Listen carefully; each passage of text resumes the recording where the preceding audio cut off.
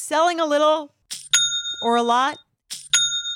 Shopify helps you do your thing however you cha-ching. Shopify is the global commerce platform that helps you sell at every stage of your business.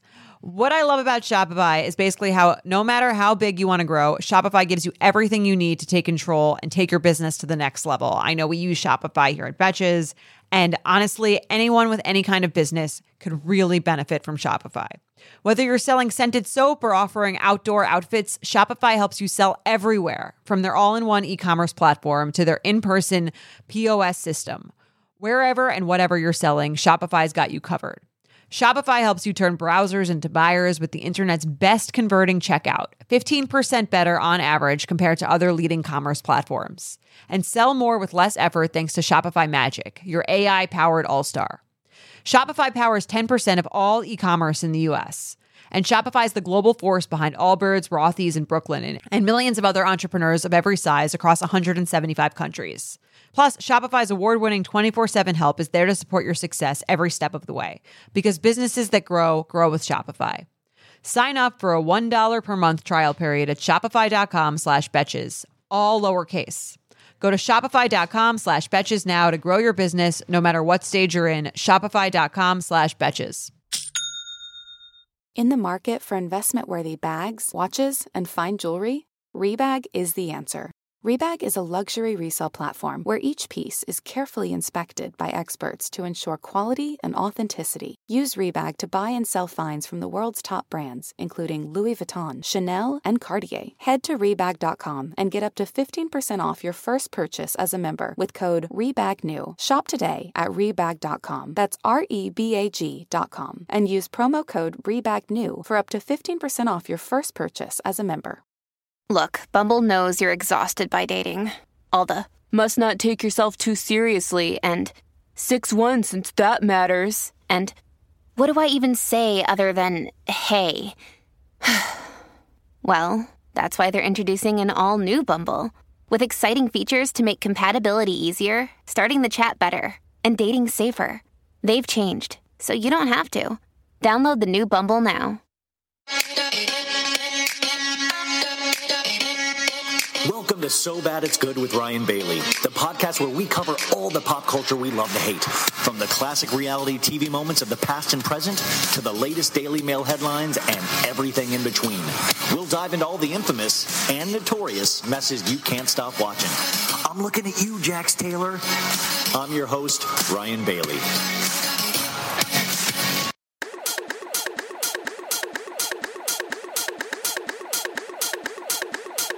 Girl, I must warn you, I sense something strange in my mind.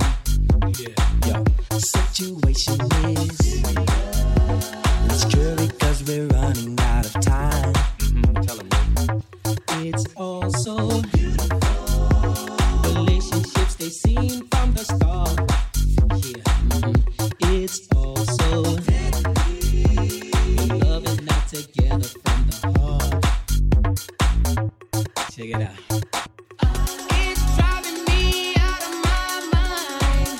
That's why it's hard for me to find. Can't get it out of my head.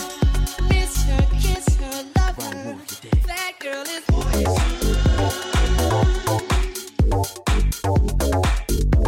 never trust a big button to smile. That girl is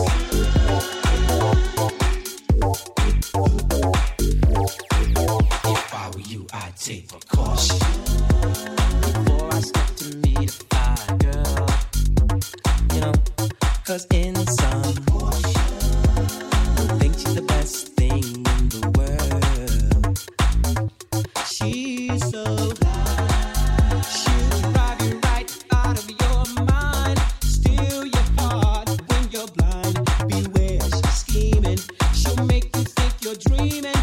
You fall in love and screaming demon.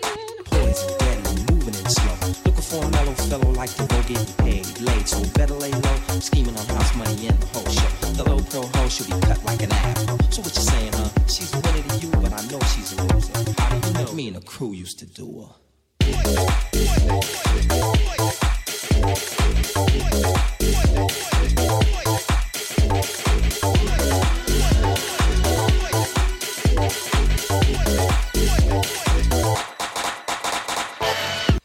folks. As Belle Biv DeVoe says, never trust a big butt and a smile. Welcome to your Tuesday episode. This is So Bad It's Good with Ryan Bailey. I am Ryan Bailey. It is so late right now, so I'm kind of whispering because I don't want to get an angry email from my roommate. Sometimes I'm on the top floor and he's on the bottom floor, and sometimes when I'm like too loud at night, so I gotta... Well, and why I'm late though is I had to watch the entire season premiere of Bachelor in Paradise on ABC, and I'm telling you folks, if you want to see a bunch of naked crybabies that make out, this is the show for you. And I loved every GD minute of it. I'm telling you, David Spade also did an amazing job hosting. If you didn't see it, it is completely silly fun. But it's just so funny how serious these guys take what they now, these guys and girls, how seriously they take what they think is love. Like, at this point, they're in Bachelor Nation, so they think this is normal. Like, you know, any regular relationship they have from this point on is completely ruined. I still think it's funny. Like, I want representation for people with no abs on the show. I feel like it's very unfair to us that have no abs. Like, who is going to speak for us, the no abs men amongst us? Oh, and you guys, this is so... Okay, so, like, I thought I had a pretty good day, right?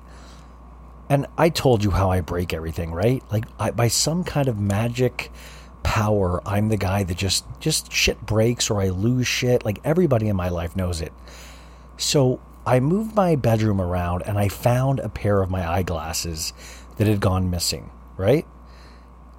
So, super excited. I was like, look at me. Everything's coming up Bailey, you know? And I go to open my computer right now, sat on my glasses and broke the pair I just found. Like, what? How is this? Warby Parker or I Buy Direct, please sponsor me, because this is... Why am I like this? Do you guys ever get disappointed in yourself where you're like, I'm just so tired of the same bullshit, you know? Sorry if there's any kids listening. Hey, if there's any kids listening, I got a joke for you. Two naked ladies walk into a... No. Did everybody have a good Monday? We're back in the week. We're full force. We're 20% through the week right now, so we're good. Also, I watched Below Deck Med. I really want to strongly recommend Below Deck Med. If you have not gotten into it, we're up to episode 8. And if you have Peacock, the streaming app, you can actually watch episode 9 right now. But they are having the best season ever. And I know it's getting big ratings, but I don't hear a lot of people talk about it on Instagram or Twitter. And it is just so damn good. We are really in the golden age of trash TV, folks. Today, though, I want you to go with me. I want you to take a little bit of a detour. And will you do that? Will you trust me? So here are my thoughts. We all love pop culture, right? We all love Bravo. We know that. But if you take, if you swing a slight left, you go about 30 feet down, you have a little show called Dateline NBC. And I think this is really under the same umbrella of pop culture. We all like the same things. That is my theory. And something you don't know about me is that I love Dateline NBC. I love Keith Morrison. I mean, who doesn't love Keith? Keith Morrison is a pimp. I can't say enough good things, but I grew up watching Dateline NBC. And today we have two women that host, I think, the best podcast on Dateline with us. It's called A Date with Dateline. That's a great title. Even though I kept calling it A Date with Deadline, because that's just like a little catchier. I don't know. But we did like an hour and a half, and it was so good, you guys. Once it gets really going, they talk about some of their favorite cases. We talk about tropes of the show. But I really want to know what you guys think of this, because it's a little left of center. But what I keep saying, it's in the same DNA of this show, of these things, of these TV shows, of this pop culture that we love so much, that kind of comfort us and take us away from all the crappy things in our life. And Dateline has always done that for me. And I think for a lot of you guys too. So I'm kind of taking a little bit of a gamble, but I don't think it's that much of a gamble because these ladies are hysterical. We laugh so much, but then there's also some serious moments. There's also some scary moments. We talk about some crazy stuff. The Lori Vallow case we talk about. I mean, if you guys don't know the Lori Vallow case, which I think a lot of you do, it is so wild and bizarre and sad and heartbreaking and scary. We talk about that. I don't know. So my guess is a lot of us are alike. And I think if we like Bravo, there's a good chance that you're going to like Dateline too. And this was just so fun for me to do. And these ladies have done over 200 episodes. I'm going to put their website up there. I want you to follow them on social media, go check out their website. They have merch, but they've been doing this for a while. They have a Patreon. They're just pros. And what I love is that it's like two friends. It's two friends that I think they've been friends. We talk about at the end, like since college. And I just think this is so cool when two people get together out of a mutual passion for something a little odd, I mean, could you imagine talking about Dateline? I mean, that's every week. But I can't say enough good things about these ladies, so I really, really hope you dig them. And it's a little bit of a longer interview. I think it's like an hour and 20 or maybe an hour and 30. So we're just going to get right into it. And Wednesday's episode is going to be a little more segment heavy in terms of I have a segment about Tom Girardi's estate sale. I think we're going to be hearing from Bill and Becky Bailey.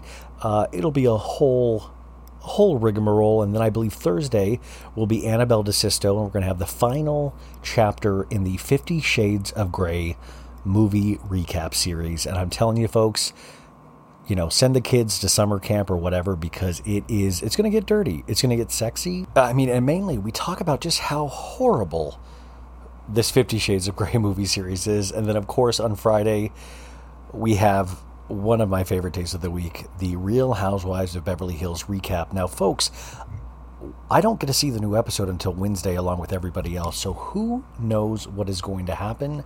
But I am planning on explosions from Sutton. Also, I got a DM from somebody today that goes, Sutton doesn't say, I say, does she?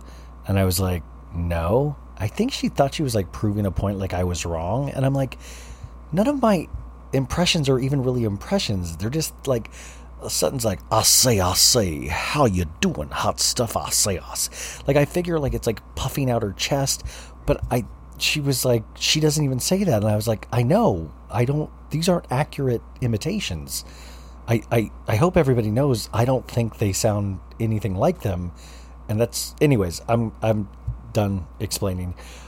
Without further ado, two of my new friends that I hope to work with in some form down the line because they made me laugh so much, Kimberly and Katie, and the podcast is A Date with Dateline. Did I sound at all like Keith Morrison right there? Here, let me try it again. These ladies are from the podcast A Date with Dateline.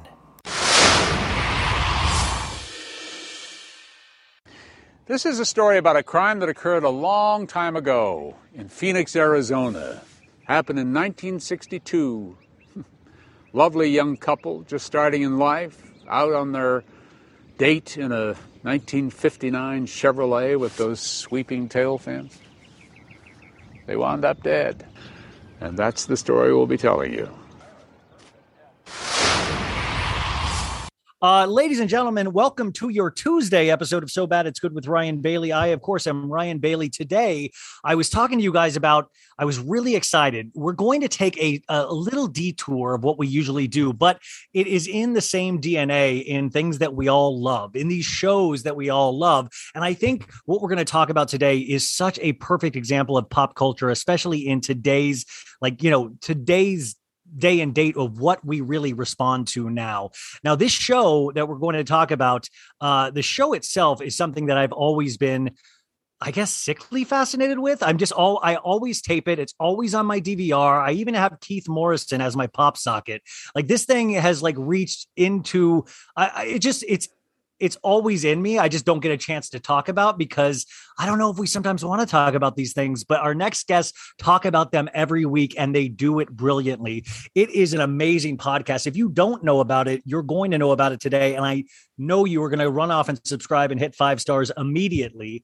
So the podcast itself is called A Date with Dateline. Of course, it is our favorite show on NBC, Dateline. Now, the description is amazing. Kimberly and Katie are the hosts, and they're professional true crime TV experts with no formal training, but evidence lockers filled with snark and uninformed opinions. Katie watches Dateline and hopes to learn how to prevent her new husband from murdering her for the life insurance money. And Kimberly watches so she'll know what to say when Keith Morrison interviews her about her best friend Katie's murder. So Kimberly and Katie, A Date with Dateline podcast. Thank you so much for being here. We are so excited. Thank you for having us. Identify voice. Kimberly is me. High pitch. Okay, high pitch Kimberly and Katie. Low pitch Katie. Okay, so you guys, I'm so excited to have you here because I don't get to talk about Dateline yet. Dateline, I think for a lot of our listeners, including myself, I watch this show every week. I mean, it's part of the American culture now. I feel. Oh yes. Yeah, it's part of the zeitgeist for sure. Well, how do you guys know each other and how does it even get brought up of hey, do you know that true crime show? We should talk about that for people.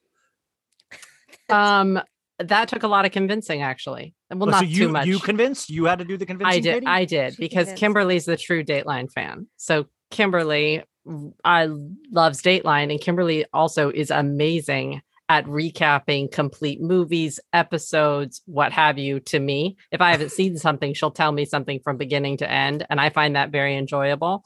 And so when I realized that there were no podcasts out there covering Dateline, no one reviewed Dateline episodes. And so I said, hey, will you do this, please? Pretty please? And she said yes. And now here we are. I said, sure, no one's going to want to listen to it, but I will definitely do it. I was watching Dateline all the time. Always. Yeah. Always. It's been on a million years. And it's weird. It's so weird to say you have your favorite episode of a show where someone gets murdered. That's what I was thinking about. I asked you guys. But I have a list of my favorite episodes, and I watched them repeatedly. And I watched it with my parents, and I just loved it. But I had no one really to talk about it with. So I was excited to get Katie into it. But I think you don't say it's your favorite episode. It's your favorite case.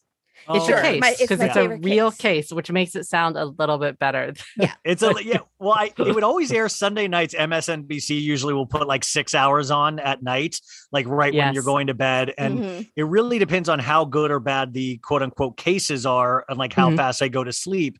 Because sometimes, I think we're spoiled now with Dateline, especially if it's a 2-hour one. I'm good, okay, here we go. Yeah. If it's an hour one, I'm not a good case. I'm really getting snobby. I want more hours in Dateline, if that makes sense. Absolutely.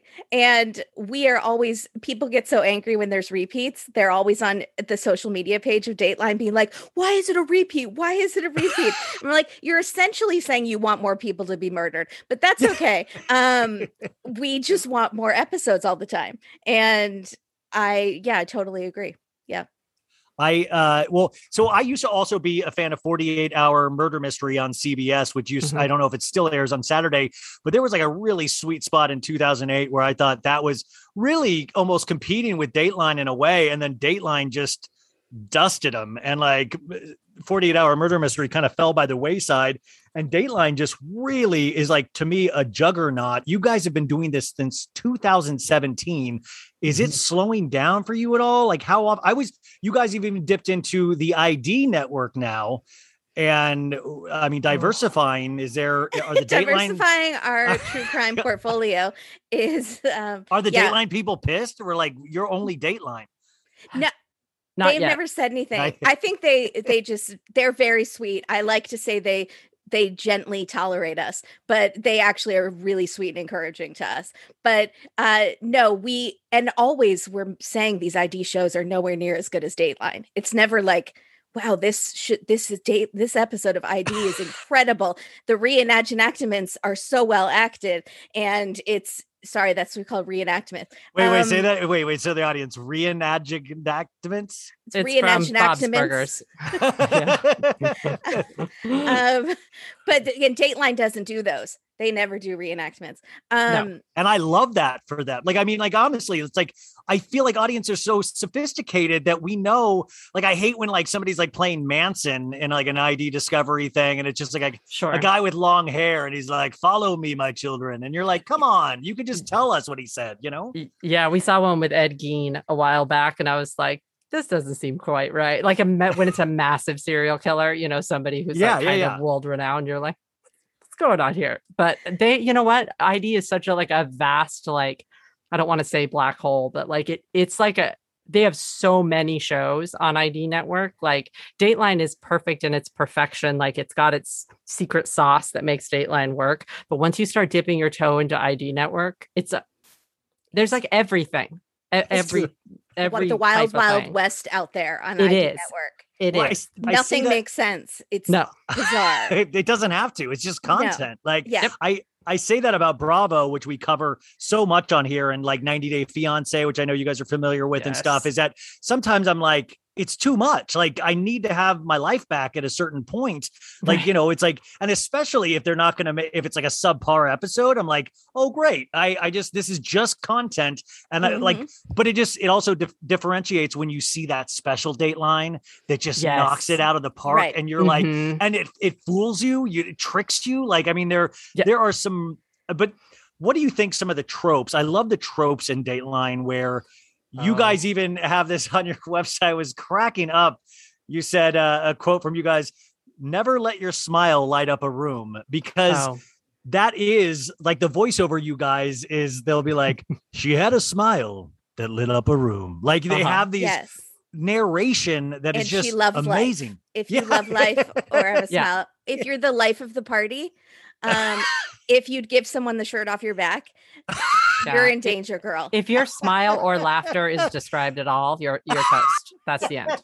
Yeah, I'm sorry. If either one, your smile or your laughter is contagious, you're dead. That's it. Yeah, you're as good as dead. We know what's going to happen. Yeah. God. So we have bingo cards for Dateline episodes, and so we have. It started off really small, where we had like a handful of cards, and now I've made, I don't even know, 60 to 100 cards that all have like different tropes on them that you see in all these episodes, like the B-roll shots that you see in every episode, and the cell phone tower pings and the random like even Josh Mankiewicz got into it, and he started suggesting ones for our bingo cards. Like he suggested the image of the cell doors closing, clanging shut, like clang. So we put all that, we just know the show really well, I think, after all this time. So we keep noticing the same. There's like the random interview that shows up and has one line, and then we never see them again. And we're always like, Dateline went there to that soccer field and interviewed that person at night. They made Andrea Canning go at night to the soccer field, and then they only used one line. We never heard from that person again. The worst B-roll footage, and they do this with the Bachelor franchise as well, where and it's even worse with Dateline sometimes, because it's these people that have been through tragedy, and they'll be like, just look off in the distance. Yes. You know, we're just going to just look off in the distance and just think some dark thoughts. And they do that with the Bachelor too, but it's much lighter on the Bachelor. They're just looking for love. And usually these people have suffered like something hugely tragic in their loss. Yeah, exactly.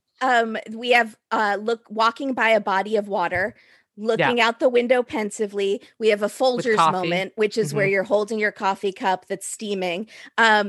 And we've had people send like contests where people send in their best B-roll, and sometimes it's like their dog looking out the window, like they're waiting for their husband to return home from war, like very pensively, because those are the best shots. They always have someone driving, and they do like shots from the side. They do shot from the speedometer up at the person's face. They have a cameraman in the backseat shooting the person through the window. It's like this. I don't know. I wrote down one to ask you guys about, and I haven't seen this one in a while, but when they'll do a tight shot on the face, and then you're like, he's wearing a prison outfit, isn't he? They're like they're hiding the prison outfit, you know, like because he's been busted, he or she's been busted. And, you know, so we don't see that until the very end, and they pan out a little bit more and they see the jumpsuit. We call that a prison fake out. And we have had that. We've discussed that many times. with Josh Mankiewicz, he will say like a producer will give them a shirt to put on so it Yeah. doesn't look like their prison shirt. He said one time they even stole a painting from his hotel room to put it behind the person so it looked like they were in a normal room and not in a prison. So they just walked out of the hotel with this giant painting. Now, you mentioned Josh Mankiewicz, who is one of what do we call these guys? Hosts. So who are you got Josh Mankiewicz, you got, of course, the Keith Morrison, the legend, who, by the way, you guys, he's also Matthew Perry's stepdad from Friends. But he's like a weird kind of legend on his own. Bill Hader did an imitation of him on SNL. Who else we got? Andrea Canning, is she one? Yes. Josh. Dennis Murphy. And now those were our original 4 that we've had since we started the podcast. And then they just recently added Natalie Morales, who was on sometimes, but now she's an official correspondent. Which is great because now we have 2 women. That's good. Yeah. I was you guys, they did an article on you guys in the LA Times, and they even mentioned the fact that you guys, Dateline really does enjoy your podcast. You guys are friendly, and Josh Mankiewicz has been on your show a bunch of times. Like, you guys are actually a part of the lexicon now in Dateline, which is just so, is that bizarre? It's bizarre that they publicly acknowledged it because I think we're really embarrassing. I think we're like the embarrassing kid sister that's trying to hang on. Wait, why would you be? You're the perfect representation of like us fans. Why would it be embarrassing at all? Because it's a very serious, I think more just because Dateline is a very serious show. Yeah. Like it's serious reporting. I mean, once in a while they'll do something that's a little tongue in cheek, but like, and sometimes on the episodes where there's not a murder involved, they'll have a little more fun. So if it's a heist or something like that, they'll have a lot of fun with it. But I feel like because we don't handle it necessarily in a serious manner, that I think that probably at first I'm guessing they might have been like nervous, but I think they see that we're not making fun of Dateline. We legitimately love Dateline. And we also are not making fun of people who have passed away. Generally, if we're talking in a snarky way, it's about someone who has been convicted of murder. Does that make sense? So it totally does. And I do it to a much lesser degree with Bravo shows where I will have very strong opinions, but at the end of the day, I love it dearly. And I know some of these are very serious topics they deal with, but sometimes the way they're handled or shot or something can amp up the, extremeness of something where you can get certain laughs, not out of Dateline, per se, but there are certain things in Dateline where Keith Morrison, just the pattern of speech, I once went to a birthday party and Josh Mankiewicz came in and it was like a C party. And he was like a celebrity where it was like Boogie Nights, Mark Wahlberg walking in, Josh Mankiewicz walks in and he's like, "Hey everybody, how you doing?" And I'm like, holy crap. It was like a star. Yeah. Oh, we should all be so lucky to have the charisma that Josh Mankiewicz has in his little finger. He is just very the charismatic smile, in his pocket square. The smile and it's in the article I was reading on in the LA Times, it also said you guys went to the crime convention. Was it Crime Con? What is that? Crime Con. Yes. We've been a couple times and it's so much fun. It's just a bunch of true crime people who love true crime podcasts, true crime documentaries. There are like serious people there, like private detectives who are solving cases. A lot of them. A lot of things like that. And then there's also just fans. It's so much fun. Well, that's the thing is that the fandom that, I think this is under the umbrella really of pop culture, of something that that it really almost is like self-care and relaxes us watching these very extreme things now. And I don't know if it was like that 20 years ago, whether it be, I was desperately waiting for the Night Stalker documentary on Netflix, and I was like powering through that. Or this weekend, I watched a 6-part thing on Cocaine Cowboys on Netflix and these very serious things, but I can't get enough of it. And there are so many like-minded people, you guys know from the success of the pod. And these are things that we really, why do you think it is with these really extreme things that they almost relax us and they all like, it's very different and it has this huge following and we all watch these shows. Why do you think we're fascinated with Dateline and with murder and mystery? I think sociologists can answer this much better than I have. I've read a few articles on it. I think the a lot of women watch as well, I would do that differently. And then it kind of makes yourself feel better because you maybe think that you wouldn't put yourself in that situation, or maybe you learn from that person's mistakes and you go, okay, I could do that better, or I'm going to lock my doors and make sure I don't get taken by a serial killer. Like, you learn tips on things and how to survive out there. And there's something about just really, people always have liked really extreme emotional things, and since the beginning of time, like Greek tragedies, and people love stuff like that.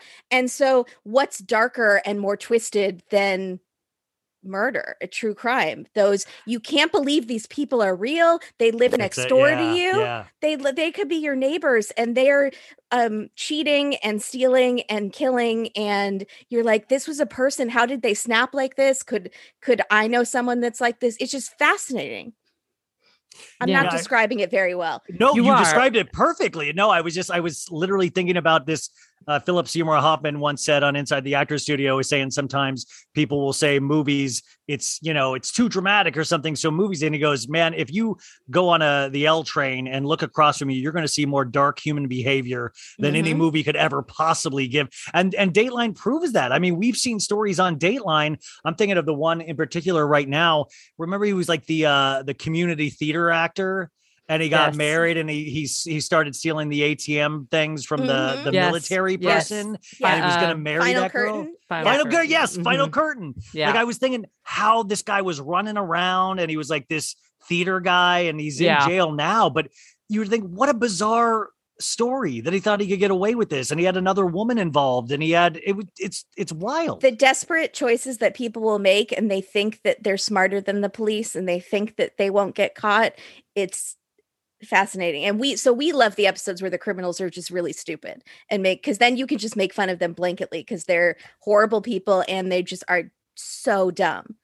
Right. Well, do you guys know anything about, like, this seems to be another trope and it's silly that this keeps getting into play, but how come insurance companies are even selling insurance policies? Like always, you're like, he did raise the insurance policy to $8 billion right before her death. Right. Like, why doesn't this set off red flags at every insurance company of he just added $1 million onto this lady's thing? Like, why don't they reach out to the wife or the husband at the time and go, just wanted to let you know your spouse just raised your life insurance. I just want to make sure you sign off on it as well. Yeah. Or is this your signature? Just checking. Is it maybe your husband's mistress that came in wearing a wig, pretended to be you, and signed the papers? It's you're like, the other trope before we get into some favorite episodes or favorite cases is it does seem that, and this is not even like a stretch of the imagination, but I have a lot of friends that are girls. This seems to be a common theme in life, not just Dateline. Men are stupid as hell. Like, men seem to be the biggest idiots. And this is, Dateline should be called like Men Are Idiots line, because it's always guys getting, and they go to the extreme thing of, instead of being honest or getting out of this situation, they're like, I'll kill this person instead of having to tell the truth. Isn't it seem like that's a common theme in a lot of these cases? A common theme is like, why don't you just get a divorce? Exactly. Yeah, that's what he said. Yeah. Why are they? Why wouldn't you just you're going to the nth degree instead of just? Yeah, this is a much easier option that might not put you in prison, but it's not. I would not say that this is exclusive to just men. Yes, there are some pretty gnarly ones, but we have seen some women murderers, especially lately, that are. The scary thing is they're just more heinous. Yeah. It's much more. What's an example of that, you think? Lori Vallow. Oh, you guys, the Lori Vallow case. I know everybody knows what I'm talking about. Chad Daybell and Lori Vallow. Chad Daybell is like a ministry of like an interesting religion that, all of a sudden, like Lori Vallow's kids were zombies, like anything that was like, he was trying to get with Lori and Lori was trying to get with him, and he convinced her she was like a supreme being and that everybody that was against them were demons. And I'm laughing because it sounds so silly, but they ended up killing the two kids, and they found the kids on the property finally, but it really is. And she thinks she did the right thing. Yeah. That case is ongoing. We're on our, we'll be on our fifth Dateline about that, and then our 5th A Date with Dateline on it, because it's the case that never stops. No, it just keeps going. But some women also, like, we've covered several that it's like multiple crimes spanning countries and spanning years, and it's like killing a husband here, then going and killing a husband here. So we just generally, had a woman who had her boyfriend kill her mom, and then Mhm. years later had her brother kill the boyfriend. It's but by the way, even the Lori Vallow one, like her brother ended up dying, her second husband ended up dying. Oh, there's layers on that. That's one. what Mhm. it really makes you scared to like be single in this world. And like, once you hit your 30s, you're like, can I get a full history of everything in your life up to this point? Like, or married. It makes me nervous to be married. Like why I stay 90% single. of these cases are people killing their spouse all the time. It shows you that you never really know somebody potentially. That is what we say. Apparently all the not. time. Yeah. The spouse never, and they stick up for them. The new spouse that met them after their first spouse mysteriously died always sticks by their side. And you never know someone. You can live with someone for 40 years and never really know them. Oh man, it's such a bummer. But it's the psychology of that, because I think it is. You're right. There is that little part of us are like, well, I've lied about, like, taking out the trash. I told my mom I took out the trash, and I did, when I was younger, I lied there. And like, you kind of like, well, maybe if all things went wrong in my life, would I lie about that? You start to question how strong you would be in your own resolve to tell the truth, Mm-hmm. Yeah, that's definitely true. Yeah. So like I said, these aren't favorite datelines, but more like favorite cases. And by the way, what was your first one? Do you guys remember the first one in 2017 you did?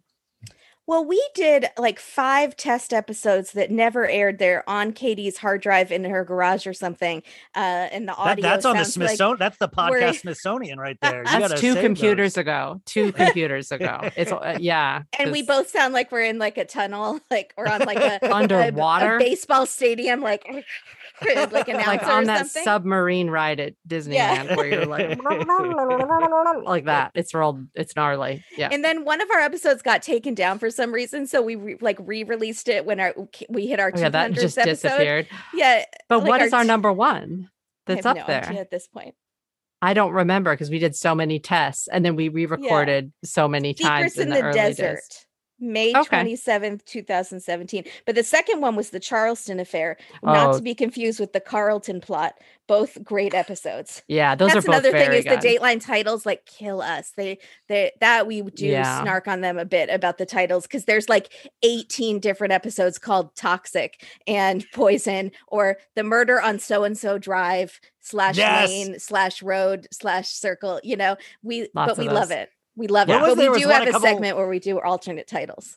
What was it a year ago? It was like the full moon on Lover's Lane, or like there's like the night of the summer solstice was one that happened there was recently. Like some really weird where I was like, that's a little different. Under a Halloween moon is one. Yeah, they've got a bunch. Yep, they go for it sometimes. Do like Josh Mankiewicz and these guys? Do you guys know if they write their own scripts, or is there a Dateline writers room? They write their own scripts, but they don't write the title. Yeah, as far as what Mank has told us. Yeah. So he never knows what ones are called. You're on a Mank named basis with Mankiewicz. Well, we have code names for all of our. Wait, what are the code names for the rest of them? Keith is the lean king. He leans against stuff. He leans, and our friend Emily has this Instagram account called Keith Leans on Things, and it's hilarious. I highly suggest everyone go check it out. She's been amping up the content lately. She does. He's really leaning on things a lot more lately, and she's amping all the time. And she has like a protractor, so she has the angle of the lean. And really funny. It's really funny. It's clever. Yeah. Josh Mankiewicz, we call him Sir Manky with the hanky, because he always has the wears like a pocket square. Mm-hmm. Yeah, he's dapper. Fella. Yeah, super dapper. Katie can explain to you why we call Dennis Murphy Dennis is enough. Oh, okay. Well, let's explain Andrea first. So it's she's just Queen Andrea, right? Yeah. Yeah. I don't remember why at this point. I don't know, but when we made the merch, she's regal. And I made them all cross stitches. The A is white pants, because she always wears white pants like a superhero. Also, she's a mom of 6, and how she can wear white pants with no stains is beyond me. And I think she's actually friends with one of the housewives, Kelly Dodd from Orange County, which no, she's not. I think she is, which is a very extreme housewife. And it made me think twice about Andrea. I was like, whoa, that's who she hangs out with. But it also makes you question how extreme Kelly actually is in real life, or how amped that is for the show. That's interesting. If she's friends with someone like Andrea Canning. Well, I think it's through her husband, who's a Fox News or was a Fox News anchor. Rick Leventhal is her husband, who used to be a Fox News anchor. And I thought maybe that's the connection. They all maybe went to like broadcasting school or something. That could be it. Yeah. That's fascinating. I'm curious about that. Oh, and then Dennis is enough Murphy, because everybody kind of had a thing. And when we came to Dennis, it was like, well, Dennis is enough. Dennis is also my unabashed favorite. I love Dennis Murphy. That actually warms my heart, because I sometimes worry that Keith Morrison gets the lion's share of attention and then Josh Mankiewicz. Like, I always feel like sometimes a little like you want the other guys to get a good case, because Keith Morrison at this point cases. I just think Keith Morrison at this point is just like a pop culture icon. He is. Yeah. I think he Dennis probably is okay though, living in Florida with his wife and not being I think they call one magazine called Keith like the granddaddy of true crime or something, like very and all the ladies have a crush on him. I think Dennis is okay being just Dennis is enough. Like, I think he's at least he said he likes the merch that we sent him and he keeps it out, and he likes he's very sweet. We got handwritten thank you notes from Dennis. Yeah. I lost my mind. I was like, that is just the sweetest thing. And also, Josh Mankiewicz said that he's really professional. Like, he's a pro. So like, this is his job. You know what I'm saying? Yeah, and so I think he probably likes a little bit of the hype, but that's not his bag. I think he's more like, I do this, but then I'm, over here in Florida on my boat. I don't know if he has a boat. I'm assuming. Have you had any contact with Mr. Morrison?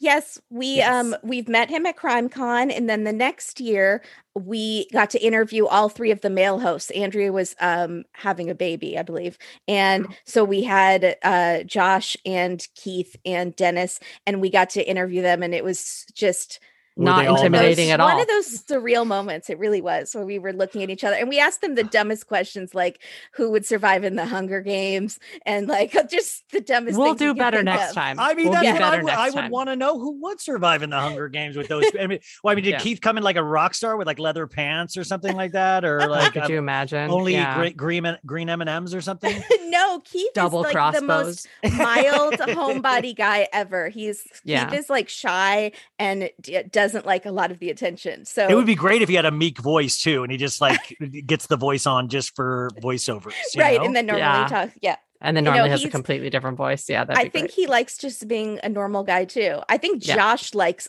the fame. So he likes the razzle dazzle. The razzle dazzle, because he's a razzly dazzly guy. It's he likes to go to the fancy steakhouses, and of course. Okay, so we're about to get into top 5 potentially. But I'm sorry to interrupt. We'll get in so much trouble. They did just add Natalie Morales, and we are calling her the Marvelous Miss Morales because perfect. Marvelous Miss Maisel. That's a great. Yeah, it works. Wait, do you guys get episodes in advance by chance? No, we don't. They don't? No. Okay. Bravo doesn't do that either with me. And it's like a bummer because I'm like, I could get my work done so much quicker.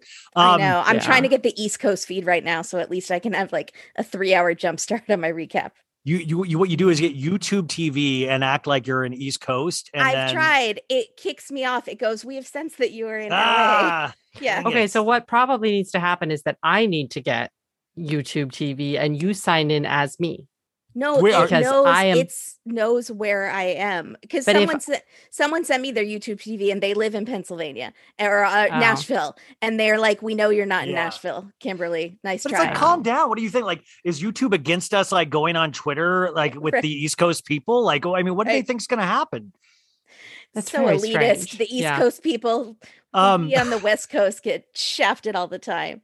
This is a fairly serious question. I was reading the book about the Golden State Killer, which they did a great documentary on HBO, I'll Be Gone in the Dark. And it was really beautifully written, and I really enjoyed I thought it was fascinating, the HBO documentary.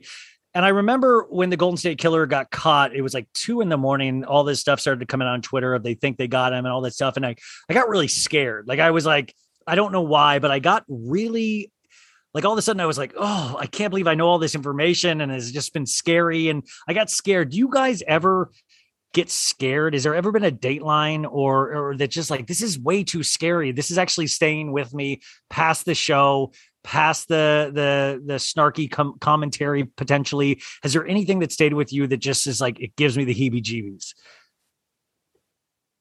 Yeah. Do you want to answer? Or do you want me to answer? Do you want me to answer for you? Kimberly's afraid of things. Kimberly has some fears. But I'm not.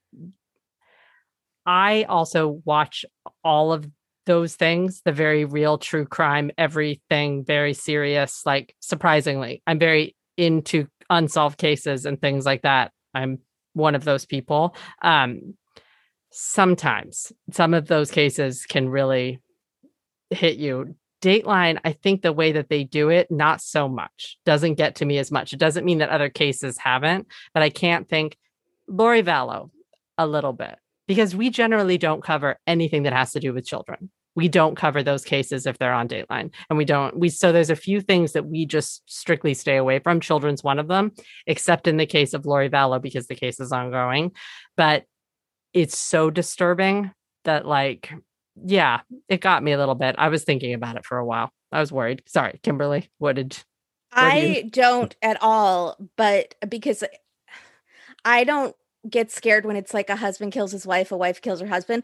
I'm single. I can convince myself I would never drink a mysterious beverage that my spouse gave me, or have a rickety flight of stairs in my house. What if it's not mysterious? What if it's a Snapple?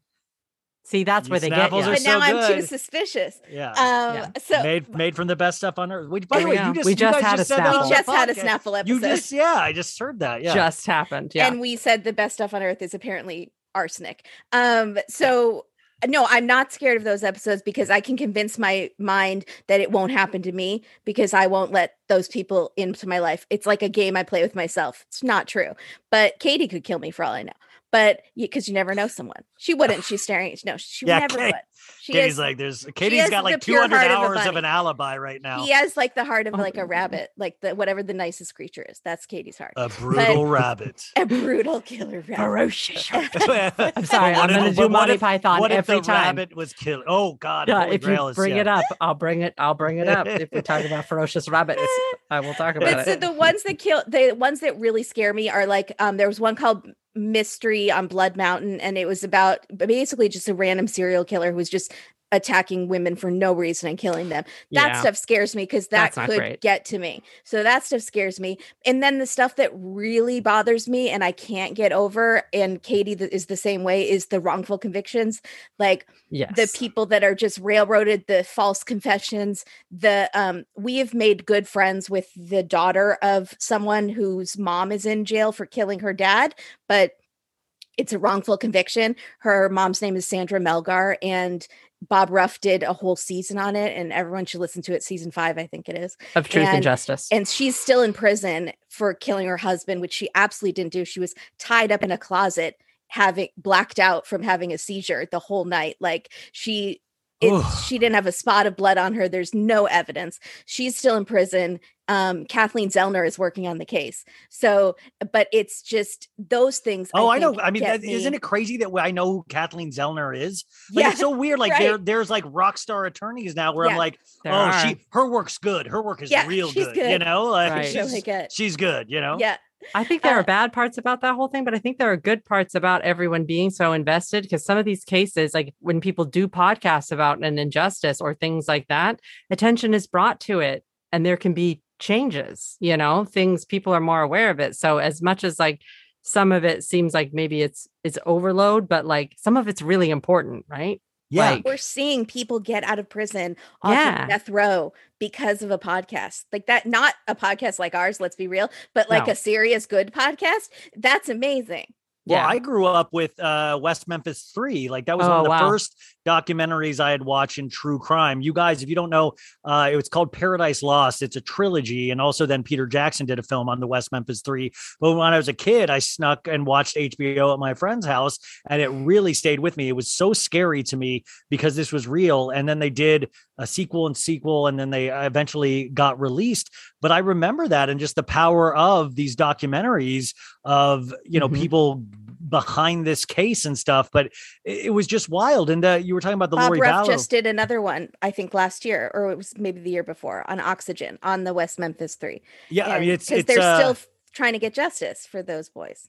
It's wild. But the Lori Vallow thing, the thing that, like, I've watched the Datelines and the even the 2020s and all that stuff on.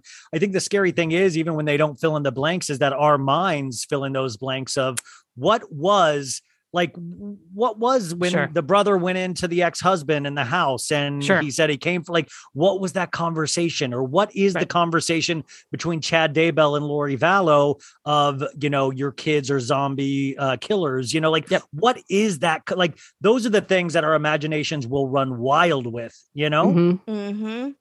Or how scared that person must have been. I know. That's hard moments for us. And we kind of get through those moments as respectfully, as seriously, as quickly as possible. And then get to the dumb criminals, because it's so brutal what happens to people every day. Okay. So if there is some favorite cases, what would be some of your favorite cases for Dateline? We have a few. Okay, yeah. Oh my God, you asking us was like asking to pick a favorite child, or I saw you guys. I saw you guys on Twitter asking about it. I saw you. I mean, I was like, wow. They really asked our listeners to suggest their favorite episodes. I got way too many responses, and then Josh Mankiewicz retweeted it, and then I got even more responses. The man. And I was like, there we go. Nank, it's too late. Like, we're going on the show this afternoon. I can't do. I'm gonna get because people somehow see those tweets asking for true crime suggestions like for days from now, and I'll be like, it's too late, guys. No, we got way too many suggestions. Yeah, there was a lot, but we do definitely have some favorites. Kimberly and I like a little bit of different things in episodes, I think, but Kimberly's more the Dateline connoisseur. She's been watching it for longer, and so she has more of a refined taste. I tend to very much like any cases with con men or heists, or I like things that or a long story. So something that has like a big story with twists and turns. We just covered a case called Vendetta that I really wanted to do, because to me it was just sort of this, like, there were several murders and it seemed kind of more intricate, like things like that. One of the ones was Vendetta a 2-hour one? Vendetta was a 2-hour, and it's a repeat from a long time ago. Another one that's really good is it's a episode called A Villainous Plan. Folks, summer is just around the corner, so it's time to say goodbye to those jackets and sweaters and hello to shorts and tees. Now, I wanted to update my wardrobe for the long haul without spending a fortune, and luckily, I found Quince. Now, I have a lineup of timeless pieces I want that will keep me looking fresh year after year. I got a pair of tan shorts. I got a pair of green shorts. I cannot wait to style these for summer, and I gotta tell you, the quality is great, because Quince has all the seasonal must-haves, like 100% European linen shirts from $30, performance polos, and versatile flow knit activewear. The best part? All Quince items are priced 50 to 80% less than similar brands. Quince cuts out the cost of the middleman by partnering directly with top factories and passes that savings on to us. And Quince only works with factories that use safe, ethical, and responsible manufacturing practices and premium fabrics and finishes, so you can feel good about what you're wearing on every level. So upgrade your wardrobe. Go to quince.com/sobad for free shipping on your order and 365-day returns. That's QUINCE.com/sobad to get free shipping and 365-day returns. Quince.com/sobad. Tired of not being able to get a hold of anyone when you have questions about your credit card? With 24/7 US-based live customer service from Discover, everyone has the option to talk to a real person anytime, day or night. Yeah, you heard that right. You can talk to a human on the Discover customer service team anytime. So, the next time you have a question about your credit card, call 1-800-DISCOVER to get the service you deserve. Limitations apply. See terms at discover.com/credit card. If you didn't start the podcast all over again, it is commercial time, and I am so excited to talk about this one. This week's sponsor is Boll and Branch. The whole thing is, if you are going to invest in a comfortable mattress, it's crazy to think that you would not invest in great sheets to go with that. Now, Boll and Branch knows high-quality sleep doesn't stop at your mattress. Their ultra-soft organic sheets are transparently sourced and produced in safe, fair conditions. You'll feel a difference and know you're making one. I think that is actually a very cool experience that you actually can work with a company or buy from a company that can affect things at a global scale. Boll and Branch started with a mission: produce the highest quality sheets on the market and make the world a better place in the process. Today, they are still the best choice for anyone who wants comfort that lasts. Now, this company founded in 2014 by a husband and wife, Scott and Missy Tannen, and it all comes down to a choice to do what's right. They wanted to give more sleepers more choices for high-quality sheets at a fair price. Now, I actually do have personal experience in this right now as I am laying in my Boll and Branch sheets right now. I got this beautiful gray color, and you know me, guys, I'm a dude. I thought, sure, another set of sheets. I put the sheets on, and you guys, it is really insane. I can totally feel the difference. It is so comfortable. I told you, I laid in bed all Saturday because it felt too good. I was like, where have I been? I didn't know sheets were that big of a deal. No, for real. It's just great. If you guys are looking for a new set of sheets, no joke, I think just check these things out. In fact, we did this commercial a couple months ago, and our listener Sheridan, who wrote me this awesome email, she bought a bunch of sheets. I was like, that's awesome. They're actually promoting right now the signature hem sheets.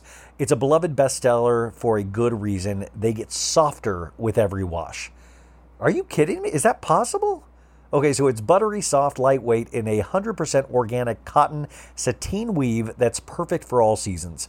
They come in a variety of colors and in all sizes, from twin up to California King. Can you imagine? God, what if I could get a California King one day? So to experience the best sheets you've ever felt, choose Boll and Branch. You can try them worry-free for 30 nights with free shipping and returns. And my listeners, this is so cool, get an exclusive 15% off your first set of sheets with promo code SOBAD at bollandbranch.com.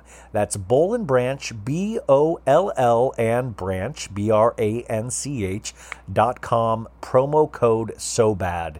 We really should change the promo code to so good, because it's like, it actually is good. I'm telling you, folks, I wish you could come into my bedroom and feel the sheets yourself. It really are. Anyways, okay, I've said too much. Back to Sophie. And it is about bank robbing.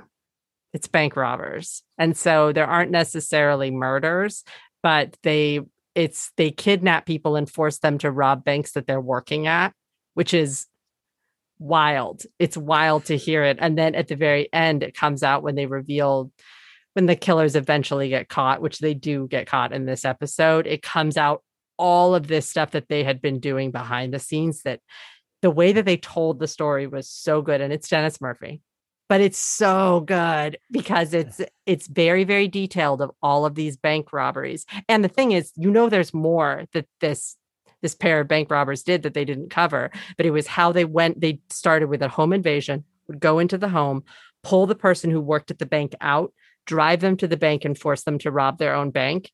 And basically it only succeeded one time. We see it 4 times. They were so bad at it. Hey, 25%. That's a good batting average in a way, 1 in 4. It was like they were trying things out, whatever didn't work. So you could see, like, as they went on, like, okay, well, that didn't work last time, so we're going to try this time. But that case specifically is like, it's real. Is that the one with the Dennis, head, the fake head? So Dennis also, because Kimberly loves when the hosts do something like, I got really excited about the case. But there's 2 things that happened in this story that made Kimberly delighted. I am sure she's going to want to tell you. No, you tell. No, because I was not as surprised as you were. There's one. I'll talk about the first one. There is when the first robbery happens, and that's what, our first kind of half hour, they kind of drag that robbery out because they strap like C4 to him. Got it. And he has to go in the bank and they tell him, if you don't do this, this isn't done by 11, this bomb's going to go off and all this stuff. It's not a bomb. It's not. It's a fake. It's all fake. And it's cruel because they taped it to this poor guy who's really hairy. So when they rip it off, he just rips all his hair. It's like insult to injury, right? This poor guy. But one thing that Dennis Murphy does is he has one of those voice things that changes your voice when you hold it up. And it sounds like this. It sounds like that, like an angry robot. And so this poor guy who's had a home invasion, him and his mom live together. These guys have come in with voice modifiers. And so, tied them up, held them hostage for 12 hours until the bank opens. And then they have to drive to the bank, and they've been using this voice modifier the whole time. So Dennis in the actual episodes, pulls out a thing, goes, "Give me that sounded like this." And you're like, and he's like, well, that kind of, the guy wet himself. He's like, he kind of shifts in his feet. He's like, well, he was like, that's a little hard to hear. And I was like, what's happening? That poor guy, went through this whole They made thing. Dennis be like Carrot Top with props and stuff like that. That's wild. It was bananas. And then at the end, so at the second robbery, they were basically, I don't know how much you want me to talk about the case itself. Oh, I love all the details. Whatever you're comfortable with. I have all the details written out, but I'll just give you an overview. Yeah. So what happens is I believe it's the second time they go and try to do this home invasion / bank robbery. It's a family that's been tied up. So it's the man who works at the bank, his wife and his teenage son. They're all in the house and the guys are there now they have guns the second time. And people keep sort of filtering in and out. One guy will stay, but then all of a sudden, there's a black guy that comes out of nowhere. And then all of a sudden there is a woman that walks in and says, "I need milk for the baby." And they're like, how big is this robbery ring? All of these bank robbers, they think that there's all these different people. And it turns out at the very end, they find these really expensive, $1,500 latex masks that the actual robbers were going out to the car, putting on this elaborate disguise and coming in to throw off the cops. So that when the family described to the police, oh, we saw this guy and a woman came in at one point and it was only two of them the whole time, but they were pretending to be multiple people with these elaborate masks. That's so good. It's crazy, right? And so it's so good. But the woman is very distinctive looking. She looks like Uma Thurman from Pulp Fiction. And right before you find out that it is actually a mask, that there is no woman, because the whole time you're waiting to meet the woman, Kimberly, what does Dennis do? They're going to commercial and they show a clip of Dennis with the cops. He pulls out a mannequin head with this Uma Thurman thing and he goes, "Now tell me who this is." And he holds up the mask. I jumped, hit my ceiling, blacked out, came to again, couldn't take it. And so that became our new head who dis moment. And that was the moment where Dennis became not just Dennis is enough, but Dennis is more than enough. Yeah. Because he was so extra in this episode. This whole episode. But he was all excited. He had all these props. There were all these crazy things, but also you didn't know the woman was not a real woman. So you think he's holding up it's a very elaborate latex mask. And you're like, what's going on? I wonder if Dennis went and bought his own props for that, or if somebody went and got them for him. I think it was the actual. No, it couldn't have been. That's evidence. There's no way. That's true. That's true. Someone else must have got, That's a really good question. How did they get? That's a question reach to ask out. for Dennis next time. I'm writing it down. This is random. How many? Do we know how many episodes overall of Dateline there's been? Bazillion. Well, it's been really on a bazillion. For decades, just a lot. But they're in season 25 now. So 25 years. But it wasn't all true crime at the beginning. It's only been true crime for the past decade or 15 years or so. But I don't know. I'm so fascinated with over 200 or 300 episodes. God, and you're not even close to ending. Yeah. I mean, I do wonder about the Katie's pitching process. She doesn't believe it. She's 200. We have like 250 episodes, and some of those are ID, but most of them are Datelines. And then on our Patreon, we also have 200 something episodes, although some of those are 90 Day Fiance and some of them are Datelines. Wait, so on your Patreon, you guys cover 90 Day Fiance as well? Sometimes, yeah. I can't do Happily Ever After because it makes me so seasons. sad. Certain seasons. I kind of vetoed Happily Ever After. Wait, why? You just don't believe in Happily Ever After? Not with these couples. You don't believe that a Asuelu and Kalani are gonna be together forever? Asuelu and Kalani make me just so epically, anxious, tragically sad. Kalani, I want to go to Samoa. Oh, stop! I can't.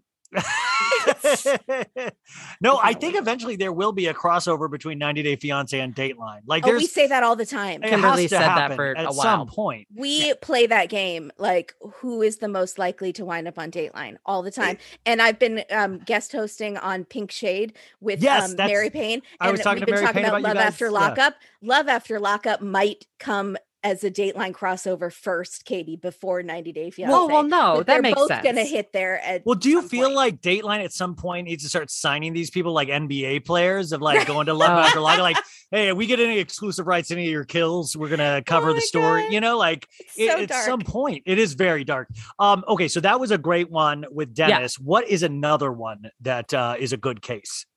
So I wanted to talk about Twisted Faith because I love I get way too much enjoyment out of religious hypocrisy episodes. And wait, by the way, anytime religious involved, it seems like there's hypocrisy involved, you know? Right. Usually because like the people who are like normal, good religious, like they don't wind up in stories on TV. You know? So if they have, it's gone their life. Horribly wrong. Yeah. Like it's something so bad. Wrong, it's not just like Lori they stole. Vallow bad. They stole from like a 7-Eleven. It's like they murdered their whole family. Yeah. So in Twisted Faith, we have this woman named Sandy Glass, she's in a very spiritual church. She's getting visions from Gabriel, who famously foretold the birth of Jesus, and also comes to Sandy Glass to tell her, you're going to be getting a new car, because she needed a new car. So he spreads out his time. He's time management effective. And she gets a message from God that the pastor, Nick, who she has a crush on, even though they're both married, his wife is going to die and then they're going to be together. But God didn't keep his word. The wife doesn't die. And Nick calls Sandy. He's kind of a hound dog. And he's like, God didn't keep his promise. And he's crying. So Sandy says, I got another vision. God is telling me to tell you that your hands are no longer tied. And 8 days later, the wife dies. So Nick starts sleeping with Sandy. He's been marriage counselor to a bunch of women in the church, a bunch of couples. He sends the husband out of the room and then just counsels the wife. And he's a marriage counselor. Yeah, he is the one who should not be a marriage counselor. And he starts sleeping with all of these women and telling them that God wants them. God said so. God wants me to make love to you. And the fact that it works more than once is like, and it's like him. He looks like a guy, as we said, who drinks way too much Kool-Aid in his mom's basement, and he is greasy looking and. He might wait. He might have a great personality. The fact that he has to be good looking. Come on. He might be a great guy. I'm joking. I'm totally joking. I'm totally joking. Well, I think he has like a greasy personality. But as Katie said in the episode, youth pastors and pastors generally have some sort of charisma, or a good. I would say youth pastors for sure, or like music, church music. My sister's a member of a big church, and it's always like the guy, a super church. Yeah, one of those mega churches, and they're always like wearing like Express for Men and like yes, they are. Yes. Hey, everybody, skinny it's like, jeans. They were the first to wear skinny jeans. Yeah, exactly. Yep, we're absolutely. not your parents' church. We're for all you we're a youthful church, and always like they have like a Mumford and Sons type band playing or something. It's like it's really. I grew up in a Catholic church, and like. It's totally different than what I grew up. I was just like, what is this? This is like way too. They have lighting changes and all this stuff. It's like a production. No, it is. It's like cool. They have the best like tech guys too in the industry. Yes, it's like James Cameron from Avatar. Yeah. I'm like, oh my god, it is like hologram Jesus comes down. Okay, so he's counseling all of the women, sleeping with all the women. How does he get caught? What? So I first forgot to say that there's another pastor who works with people in Africa who are actively bringing back people from the dead. And so he offers to Nick, hey, do you want me to bring your wife back from the dead? And Nick says, no, thanks. I'll pass. Hard pass. No thanks. Got a message from God. She's loving it up there. Yeah. She doesn't want to come back. She's thriving. Like someone offers you too much bread at the restaurant and you're like, no, thanks. I'm full. It's okay. And so he's sleeping with all these women. And then, so he's counseling all these women. One of them he's trying to sleep with. Oh, this woman. Her husband is sitting by her in the Dateline interview as she's talking about secret rendezvous with the pastor. And he's rubbing her leg. He's so supportive. He's like, she was manipulated into this. I don't blame her. And then she says, well, one day I couldn't go meet him at the hotel. And he told me to give the baby extra NyQuil so that I could go to the hotel. Oh, yeah. She was a new mom. And the husband is still rubbing the leg. We're like, stop rubbing the leg. You can't be this supportive. We have started GoFundMe for the husband. Yeah. And the fact is, this lady probably like even to this day, probably she was like, this is probably the most alive she's ever felt. Some of these women I think loved it. She felt very bad. She said she was getting really like sick to her stomach. She felt really bad. Some of the women I think loved it. One of the women who for sure loved it is the deceased wife's mother, who he started sleeping with. Wait, what? His mother-in-law's mother? He's like 35. She's in her 60s. A monster. Yeah. He's a monster. He seduces her, or she says, I wanted to console him. And it was a way for us to grieve together. And then she says, I thought I could be for him what my daughter was to him, like make love to him in that way. And when I told him this, he said, no, shh, I want you to just be you. Don't shush. No. And the best part of all this, like we gave huge props to the mom for coming on Dateline, because that's brave. Because she came on and interviewed and talked about it to millions of people. But was she like, I don't know what I was thinking. Yeah, she was, but she's like, I think just so talked to it. Josh Mankiewicz was the host, which is the best because he's like the snarkiest. His face, he's so sarcastic. His eyebrow shoots up over his head when he gets like really skeptical. So this was amazing. And he said he thought it was like, we had him on the show afterwards to talk about it, and he said he thought maybe it was her like private penance was having to admit this publicly or to warn other people about scam artists like this that can be taken in by religion.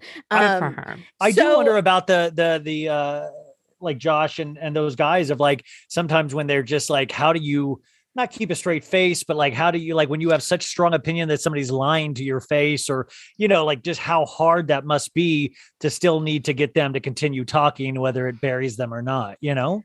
I think what the best part about Dateline, at least for us as the viewer, is they kind of let the hosts show their skepticism and their personalities more than other shows. And so Andrea, I think, gets away with it a lot because she's a woman. And I think the men are disarmed a little and think she's going to be really nice. And instead she'll say, but we have cell phone records that show that you were there. Yeah. What are you telling me? Are you telling me that the cell phone records are lie? And then she'll keep hitting them with it. And they're like, I thought this pretty lady was just going to talk to me nice, you know? So I think they're able to hit back a little. We've seen some cussing lately. We've seen Keith Morrison cuss at the prisoner that he's talking to. They bleep it.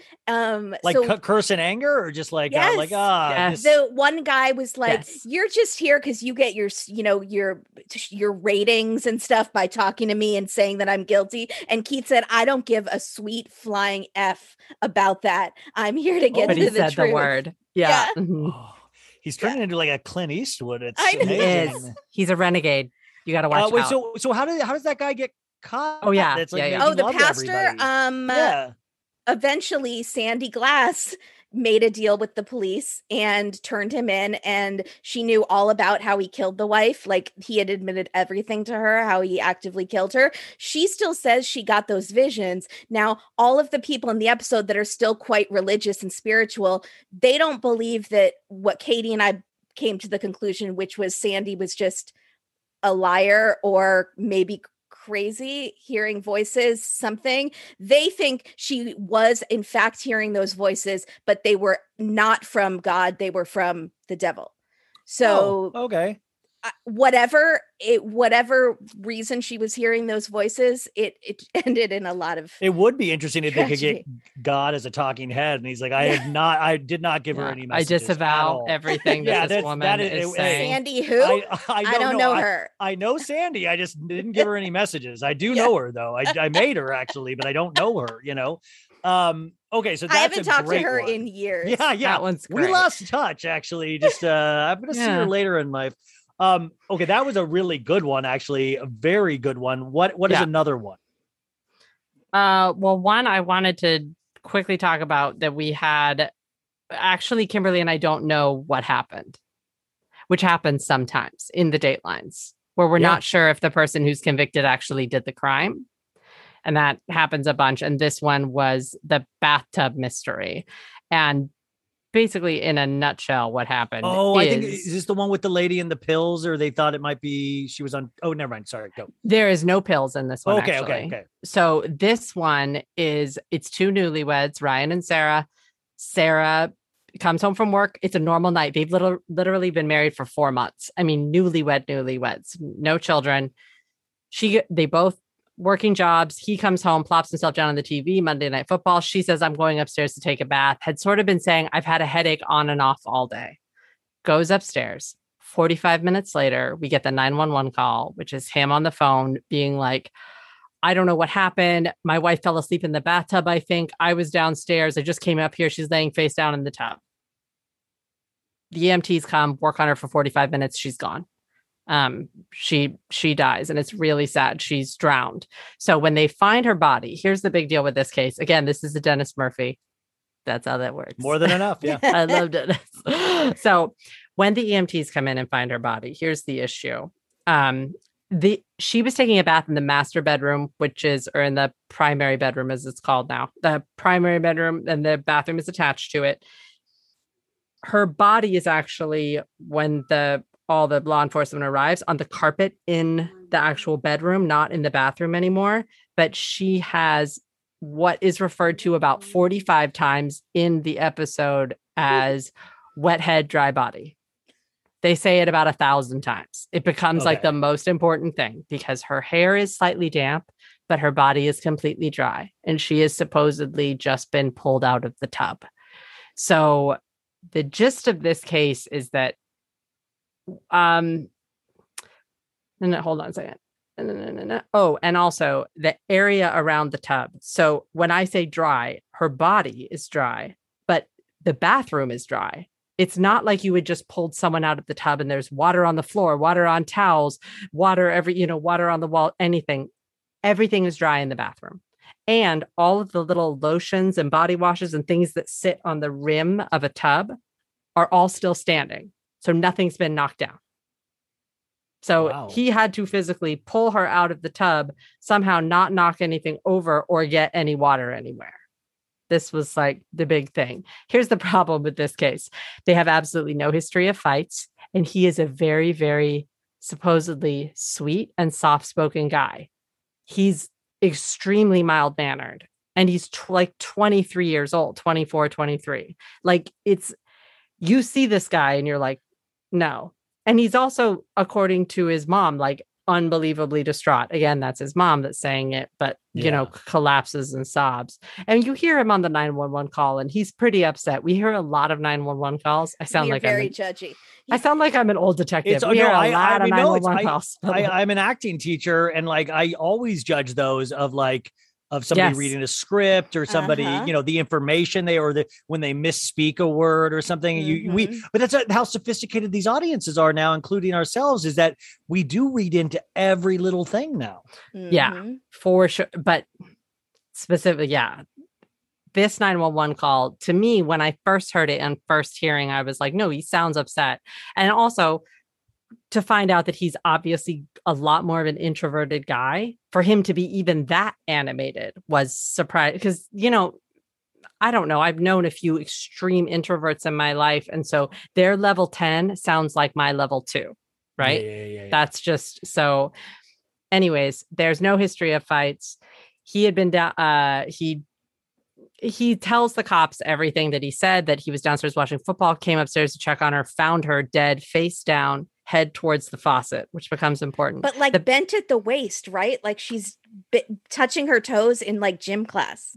Okay. Yeah. I guess she was bent in half like that with her head towards the faucet, which makes actually a lot more sense than how they were making it sound, because you would just slump, right? But it doesn't make a ton of sense for drowning. And she definitely drowned. So regardless, the cops think this is all fishy and they arrest Ryan. They do not think this is an accident. He is arrested on the spot. Wow. Thus begins the entire episode, which is basically the 3 trials of Ryan, because it takes it's crazy. So it goes on this long journey of literally wet head, dry body in 3 different trials, what different juries think. And Kimberly and I were very invested because it's almost like you could figure it out, but it's like you're missing pieces of information, but you're not, because all the information is there. Everything I just told you is what happened. Everything is dry. For some reason, she's on a carpet that's also totally dry. Her body is dry. Her hair is slightly damp, but she was supposedly only in the bath for maybe half an hour. Oh, and none of her hands and feet are wrinkled. There's no of that stuff that happens when you're submerged in water for a long time. We had a really hard time with it. Basically, I'll go through the jury verdicts really quick. First trial, the jury. This trial was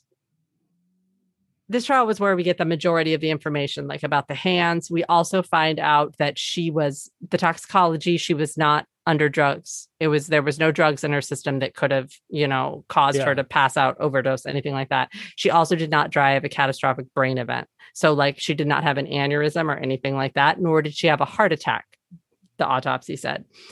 There were also bruises on her scalp and neck, which were not consistent with CPR. So the hemorrhaging that would happen with CPR compressions were not there, meaning they were doing CPR on her when she was already gone.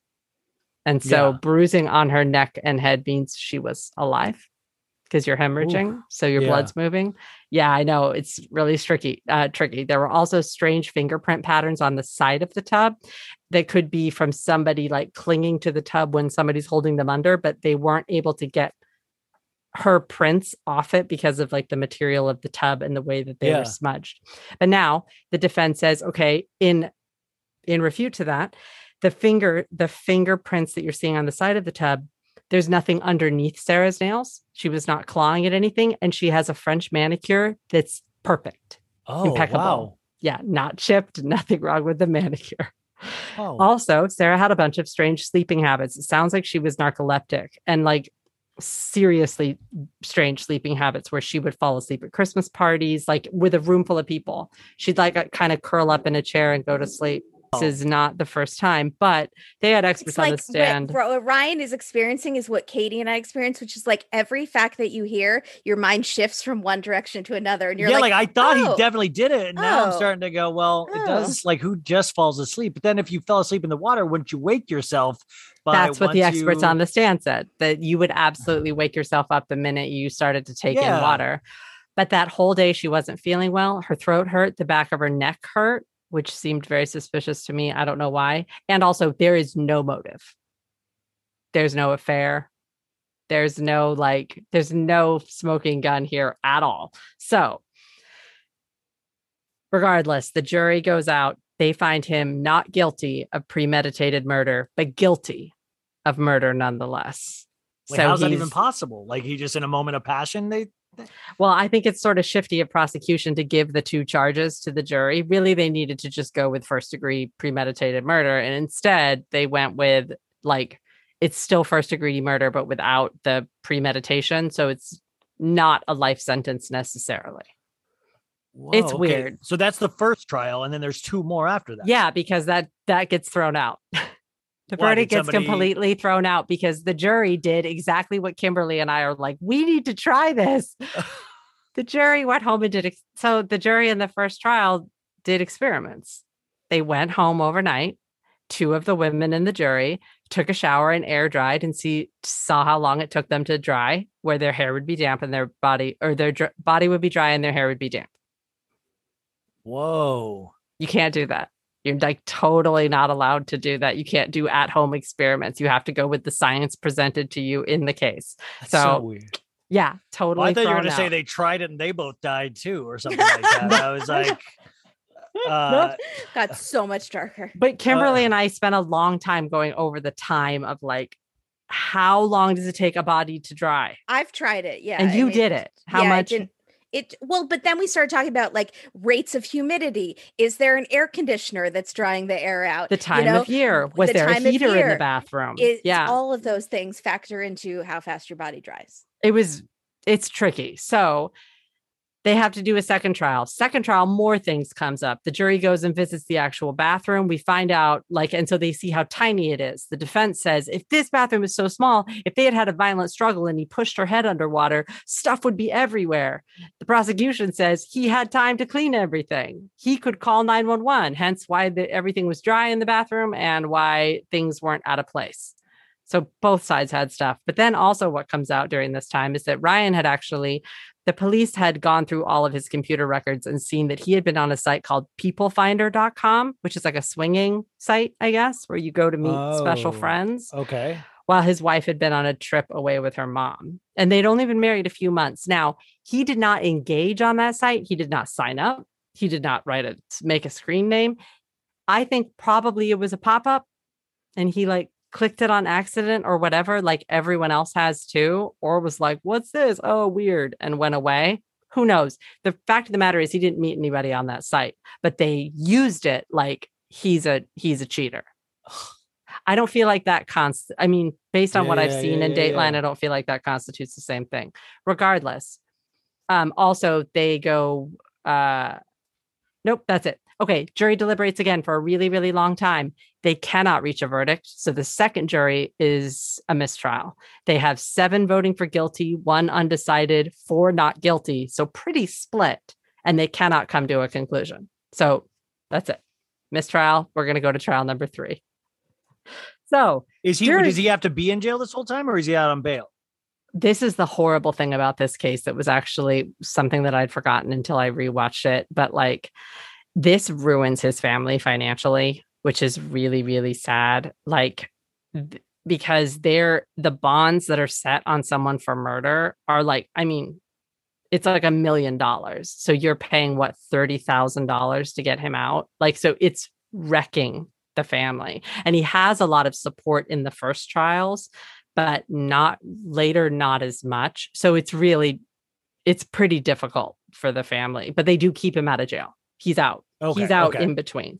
But the first time they have to bond him out, it wipes everyone out, which is so sad because they still have to pay for lawyers and stuff unless they're using a public defender.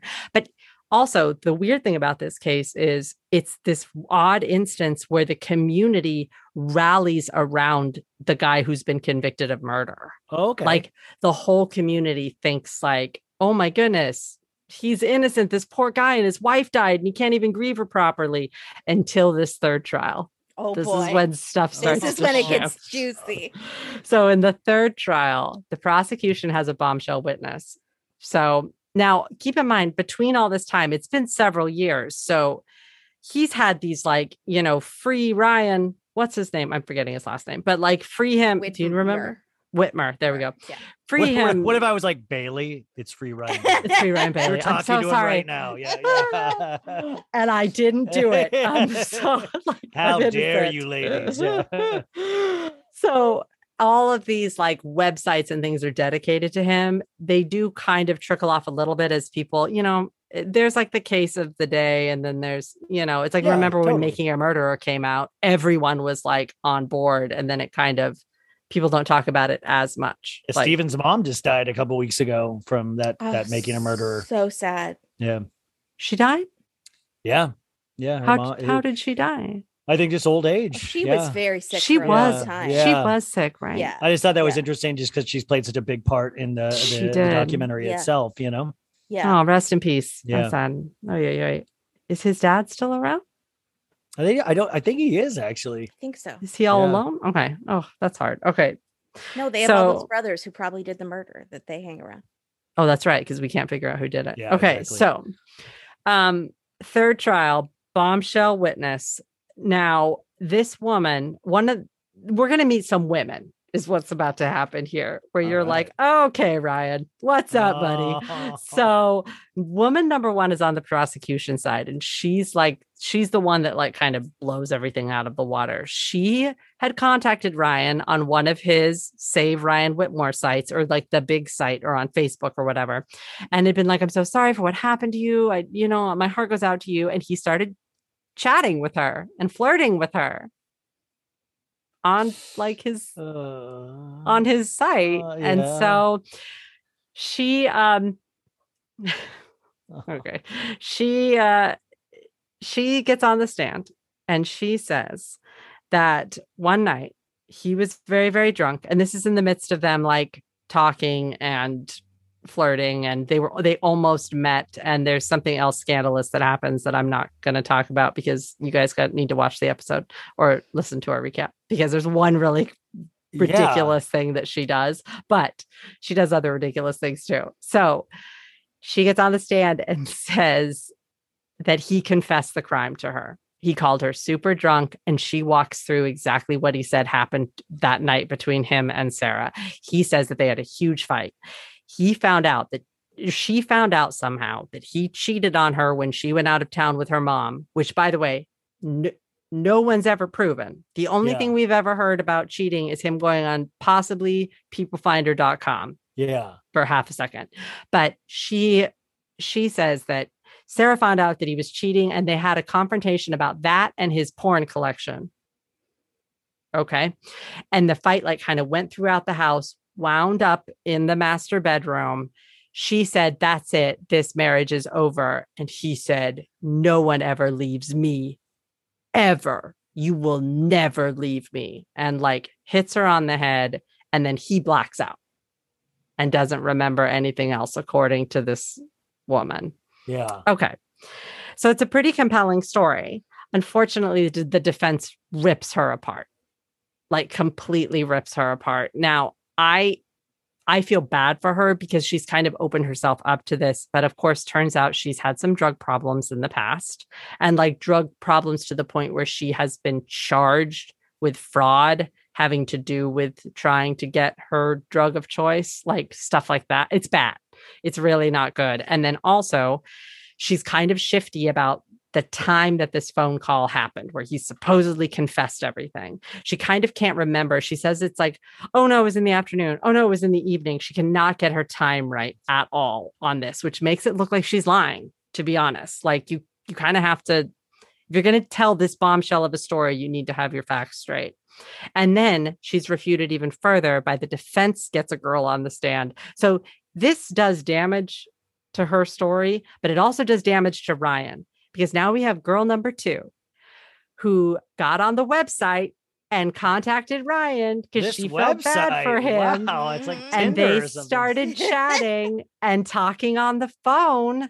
She looks just like the wife that died too. She does. She's super blonde and petite. And she says, oh, and then speaking of husbands standing by their wives.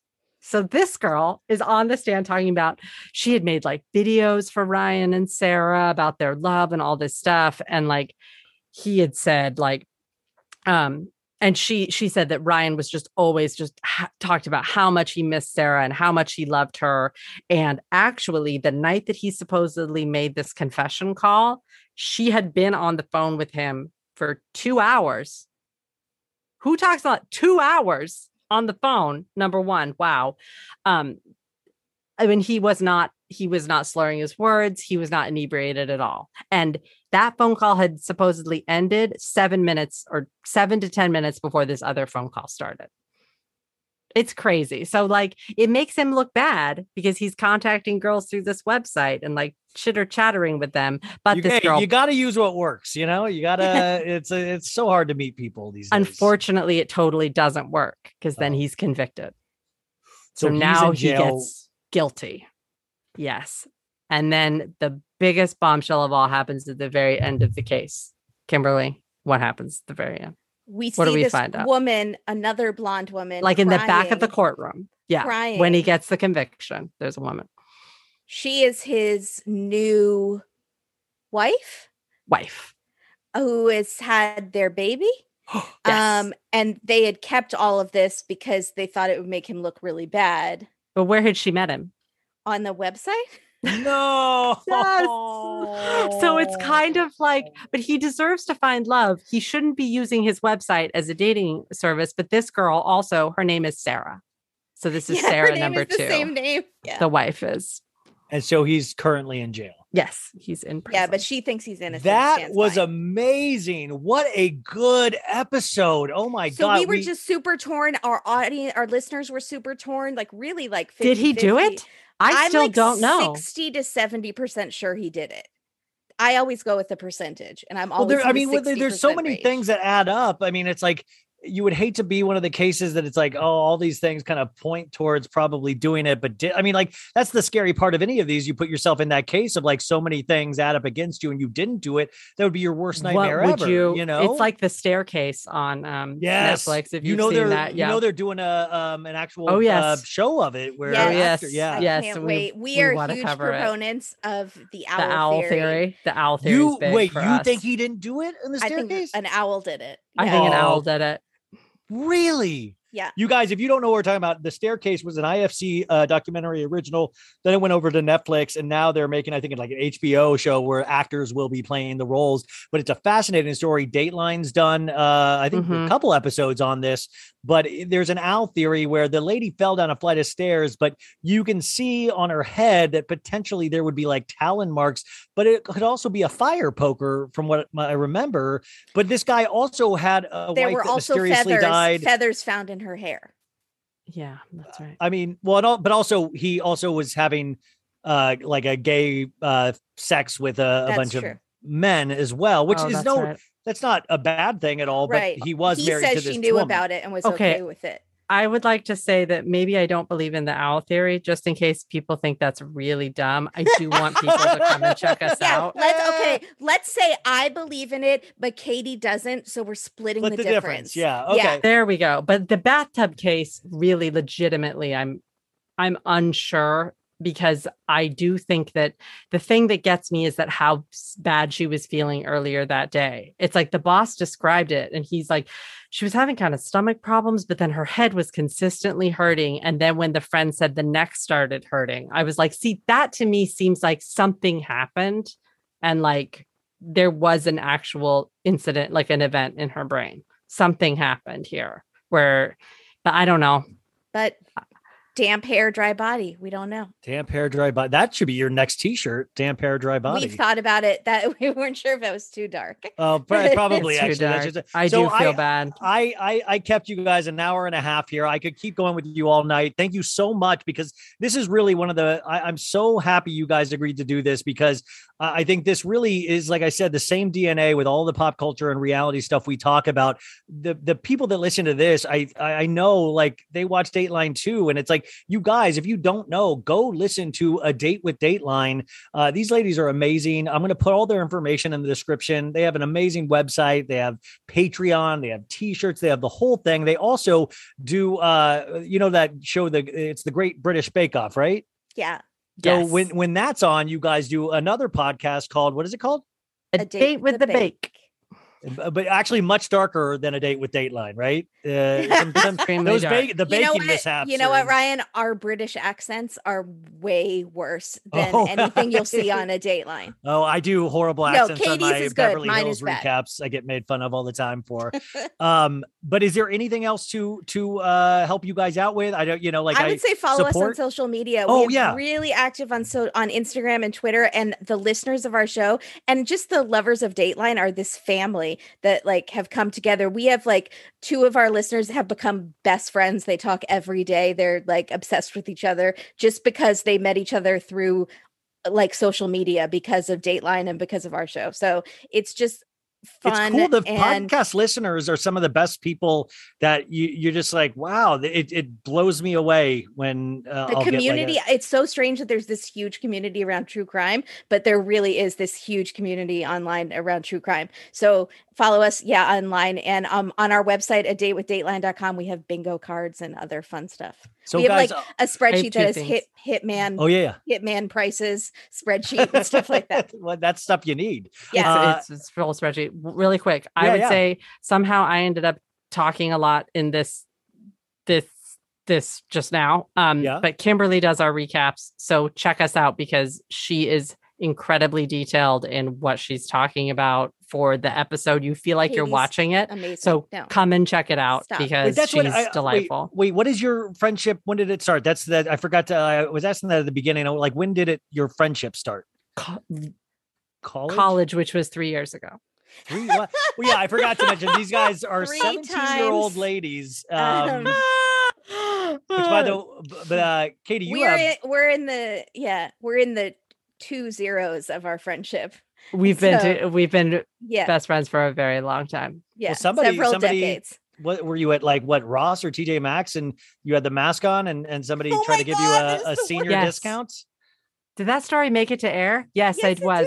You're like, did that story make it? But you know what? So, a listener wrote us and said, was it on a Tuesday? Because Tuesday is their special senior discount day. My mom yes, it was. She was but just that's trying not to the point. She was trying to hook you up. She was doing a little wink, wink. This young lady is in the store, but I want to give her a discount. Man, I wish it could have been like that. I do wish like she had given me any kind of a glimmer in her eye, because I'm like staring at her. I'm giving her a minute to be like, okay, let's keep going. I went out to a bar a couple weeks ago, and I forgot my ID and I was like, well, guess I got to go home. And he goes, you're fine, man. Like, and I was like, oh God. The moment when you realize what's happened here. I was like, I know I have white in my beard, but come on, man. Like, it's so hurtful. And I was like, I'd rather. It's a cruel world.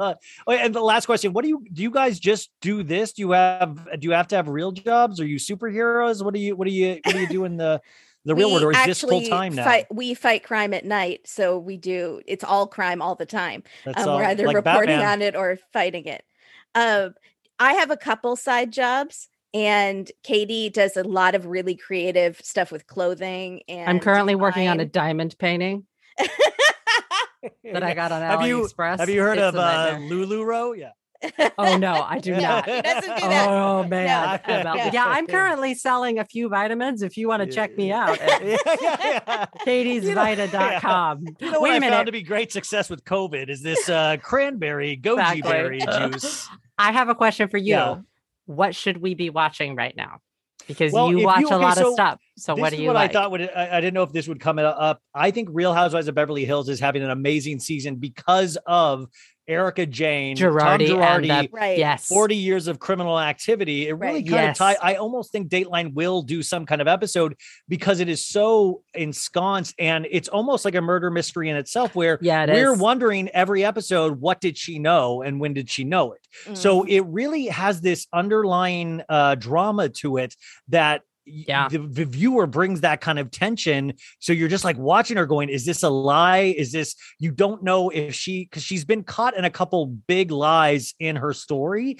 And you're just like, wait, this doesn't add up at all. And I think we're so used to watching Dateline and things like that we're so suspicious, but I really think it's been a great season after they've had a couple bad seasons. Yeah. I think that is just excellent, but I really truly believe we are in the golden age of television as well as reality TV. Real Housewives of Salt Lake City season 2 comes out September 13th.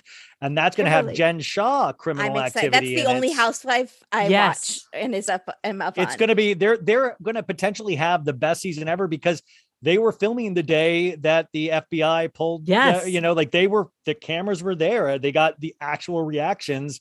And that's amazing. It really is. I mean, you feel it's tragic and people have been bilked out of potentially millions of dollars, but you're like, wow, if they got that on camera, how chilling and potentially amazing. And then, but you just do wonder about these shows, reality shows. You're like, well, the odds are a murder will happen at some point on one of these shows, how human nature works and money and greed. Yeah. It's all of that stuff. Do you research the cases or do you only watch what you're seeing on Housewives, or do you look up, like, I go into it, but date on the Girardi? I am up case? to date on that case and the Okay. Jen Shaw case, but there are, like, I was interviewing these ladies 2 weeks ago called the Bravo Docket, and they're two lawyers that come at it. So they come Love from that. really, reading all of the briefs and all of the, just the minutia that I sometimes Yes. am not great with.